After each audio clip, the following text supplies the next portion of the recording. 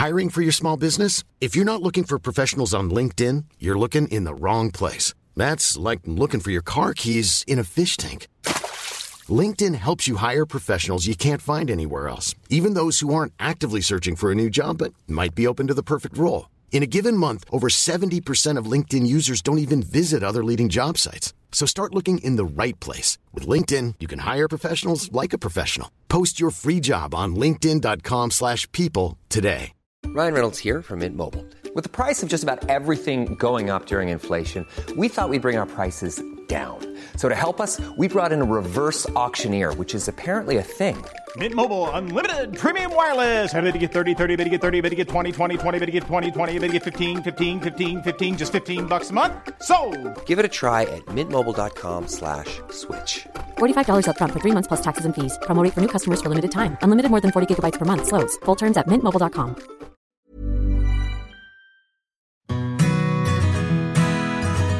Hello, and welcome to the Parenthood podcast, brought to you by the Bump Class. I'm Marina Fogel. I'm here today with Dr. Chiara Hunt, and today we're going to talk about something that actually affects really all parents. Teething, the emergence of those pesky teeth, which can be such a trying time. You know, you have a baby and you think, oh, I'm just about coping with birth and feeding and sleeping, and you sort of see a bit of a light at the end of the tunnel. And then your baby starts showing symptoms of teething and it all becomes quite tricky again. So we're going to talk today about sort of symptoms, how you can tell whether or not your baby's teething, and also some sort of remedies, the myths, the fiction, the stuff that is evidence-based and actually works, just so that you've got a bit of an overview about your options. So Chiara, you see a lot of babies with sort of teething symptoms. Yeah, because I think parents often worry that their baby's crying for another reason and want to exclude a medical cause for the crying and for the discomfort. But very often it is just teething. And, you know, some babies sail through teething, no problem at all. And others really struggle, and it goes on and on as all the individual teeth come through. So it is a different experience for parents. Because babies are born with both full sets of teeth, aren't they? Sort of, I mean, they haven't emerged yet from their gums. They all develop in the pregnancy, and then they, you know, yeah, absolutely, we're born with them, but with both sets there ready to go. And the first set start to come through sort of from between about 3 and 6 months, and those first set can take, you know, up to sort of 3 years to all come through.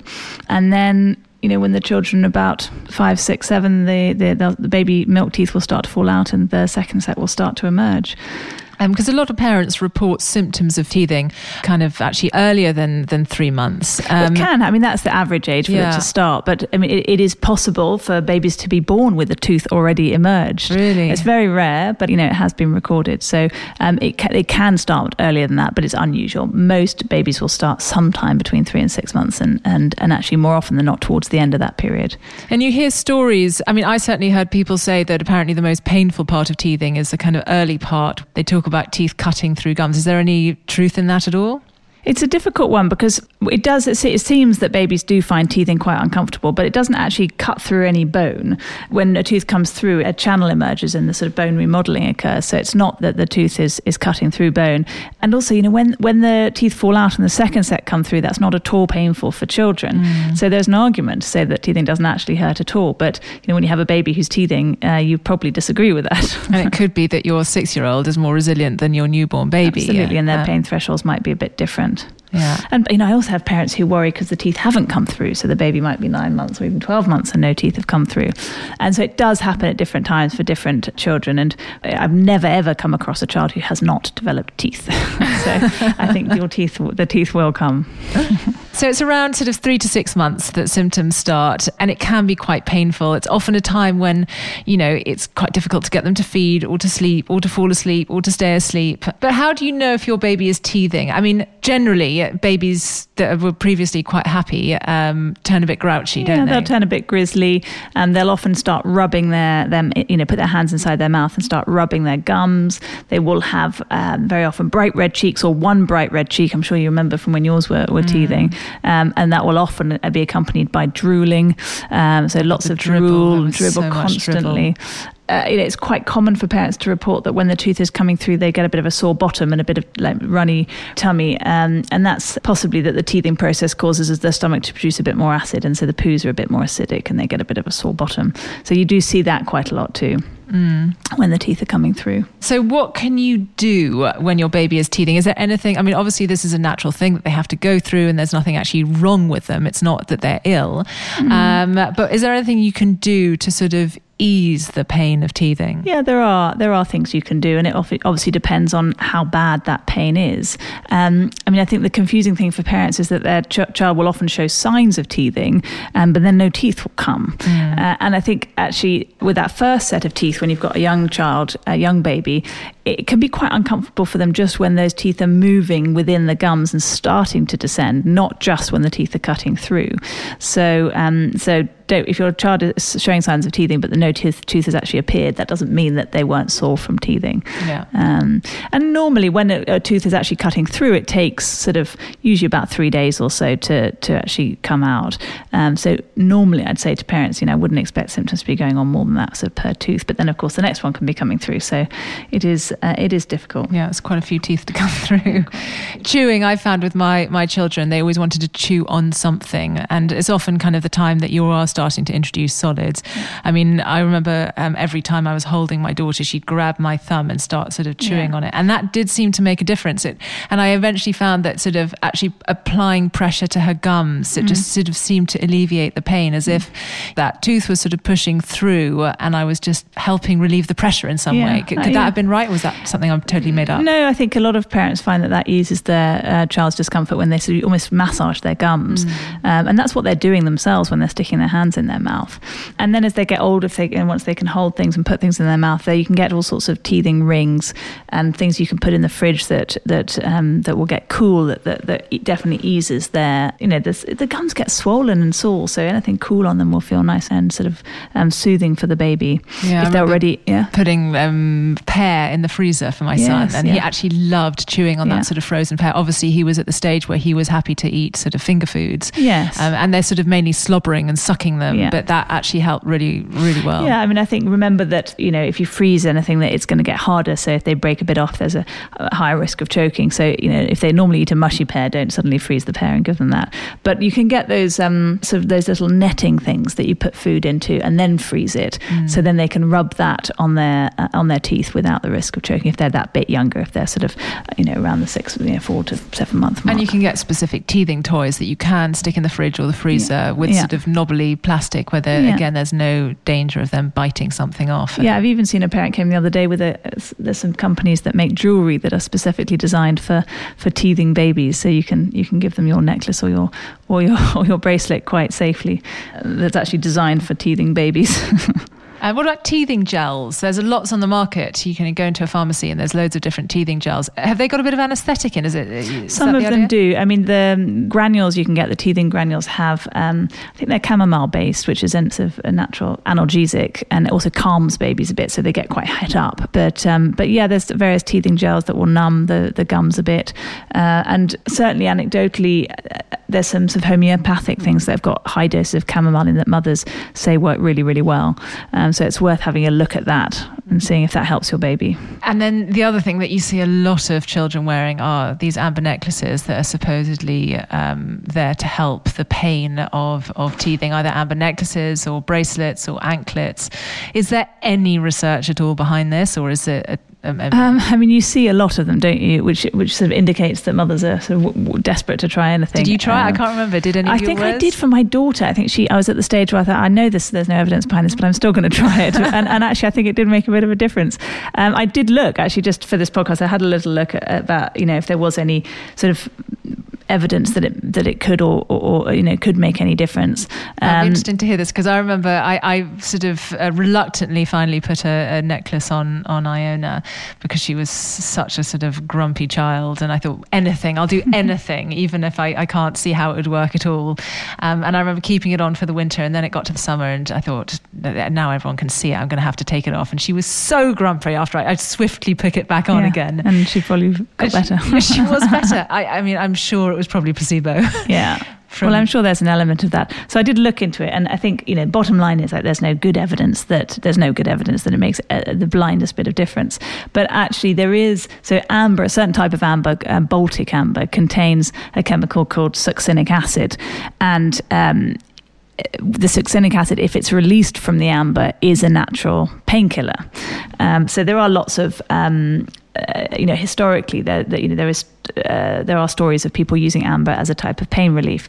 But if you look into the chemistry of it, succinic acid is only released from the amber at very high temperatures, sort of over 100 degrees Celsius, or it can be dissolved in water. So unless your baby's sweating and getting some of the amber off, some of the succinic acid off the amber that way, there's no real way that it could be released from the amber, because obviously the baby's not going to get to temperatures of that. Yeah. And I guess, there's the sort of element that if it can't harm, why not use it? But I think you do have to be a bit careful, don't you, with the amber necklaces? Well, you do, because I think there's a choking risk there as well. If the child is able to pull it and the little beads can come off, there is a choking risk. I don't know what the incidence of that is or whether that's actually happened. And I think the people who make the amber necklaces do sort of tie off each little bead, so they're not going to have lots of little beads. But even one is enough to choke on. Yeah. And presumably, having a little baby wear a necklace, is there a risk of strangulation? Yeah. If the necklace got caught on something in the cot, or yes, there is, isn't there, theoretically? So I think if I did it, I would use it as a bracelet or a foot anklet thing. But like everything, you're having to weigh up the risk versus the benefit. And if you're finding your baby is calm and happy, and you've minimized those risks, then it's entirely up to the parents, isn't it? Yeah. And I guess, when it comes to sort of analgesic, the sort of natural analgesic released by this, or potentially released by this amber, you can also give your child painkillers. Yes, exactly. So, you can give them infant paracetamol or ibuprofen, which we know is safe. Yeah. But you obviously don't want to be doing that too much either. So I do understand where parents are coming from. I think if your child is going through a particularly difficult time that seems to be due to teething, which, as I say, normally lasts 2 or 3, 4 days, then it's absolutely fine to give them some painkillers, either paracetamol or ibuprofen. And even if you're doing that regularly for 2 or 3 days during that period, that's fine, as long as you're sure it's teething and you're not missing some other medical condition that could be causing them to be unhappy. Yeah, because that's the real problem, isn't it? That you're sort of, parents are so funny, mothers very often will attribute everything to teething. Yes. It gets to the point that they trip over and they scrape their knee and you think, oh, teething, it's teething. I know, it's true. And, babies, especially, as they get a bit older, do get grizzly from time to time, and often we have no idea what's causing it. And it's very easy to sort of blame the teeth. But, anything that makes life easier for parents, I don't really have a problem with. Sometimes they have a bit of a temperature, and that's where it gets a bit tricky, because if they have a temperature, yes, it could be teething, but it could also be something else. So have a low threshold to get them checked out by the doctor if they are really uncomfortable and unwell with the teething. Yeah, and that's potentially where the sort of risk is higher if you are blaming everything on teething and ignoring symptoms that you should be sort of flagging up with the doctor just because you think it's all about the teething. Yeah, exactly. It just being it's not easy being a parent and making these decisions. It's interesting. I was reading somewhere that not even, I think at the beginning of the last century, in the 1900s, teething was frequently listed as a cause of death in children of sort of teething age. Yeah, well, that's because obviously that's not the case. They didn't die of teething. Teething nowadays would never be listed as a cause of death. But yes, previously, when vaccinations weren't available and children between the ages of sort of 3 and 12 months did die regularly, that was often at the time the teeth were beginning to come through. And so they would correlate the death with the teething. And that is a classic example of a correlation as opposed to causation. Just because it happened at the same time didn't mean one caused the other. So no, don't worry. Teething is not going to be a cause of death in children nowadays. But it just gives you an idea of also how severe the symptoms of teething can be. Yeah. And certainly can feel for the parents. Yeah, absolutely. And I think, the other thing to remember is that as soon as you see those teeth emerging, you need to start brushing them, which, your mothers think, okay, another thing that I'm having to do now. Yeah. Well, dentists even say before they emerge, to get used to brushing the gums is quite important. But yes, as soon as teeth come out, even if they're milk teeth that are going to fall out, you must look after them.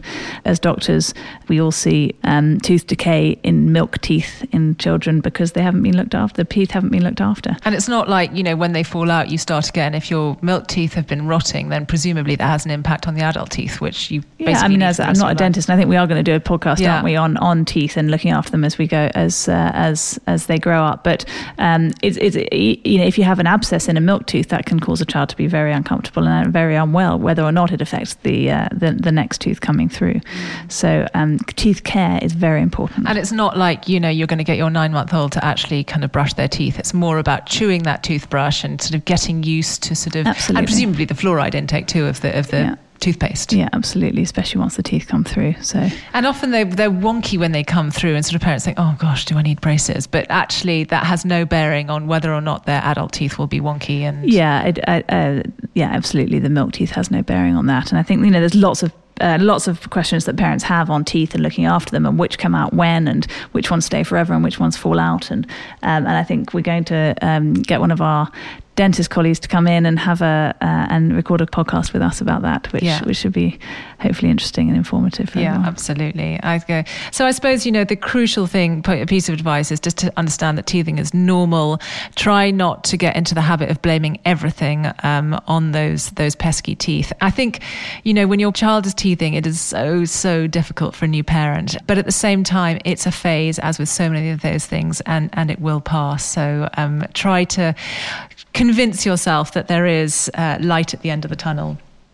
So I hope this has been a useful podcast for you. Do understand that this podcast was recorded in October 2017. So to our knowledge, all the information was correct at the time of recording, but it might have changed by the time you listen to it. So if you do have any concerns about the health or well-being of anyone in your family, we would recommend visiting your GP. All our podcasts are packed full of interesting and useful information. So please subscribe to The Parenthood so that you don't risk missing out on any of our new podcasts. You can also follow us on Instagram at theparent.hood, where you can make suggestions for future podcast recordings. Thanks for listening.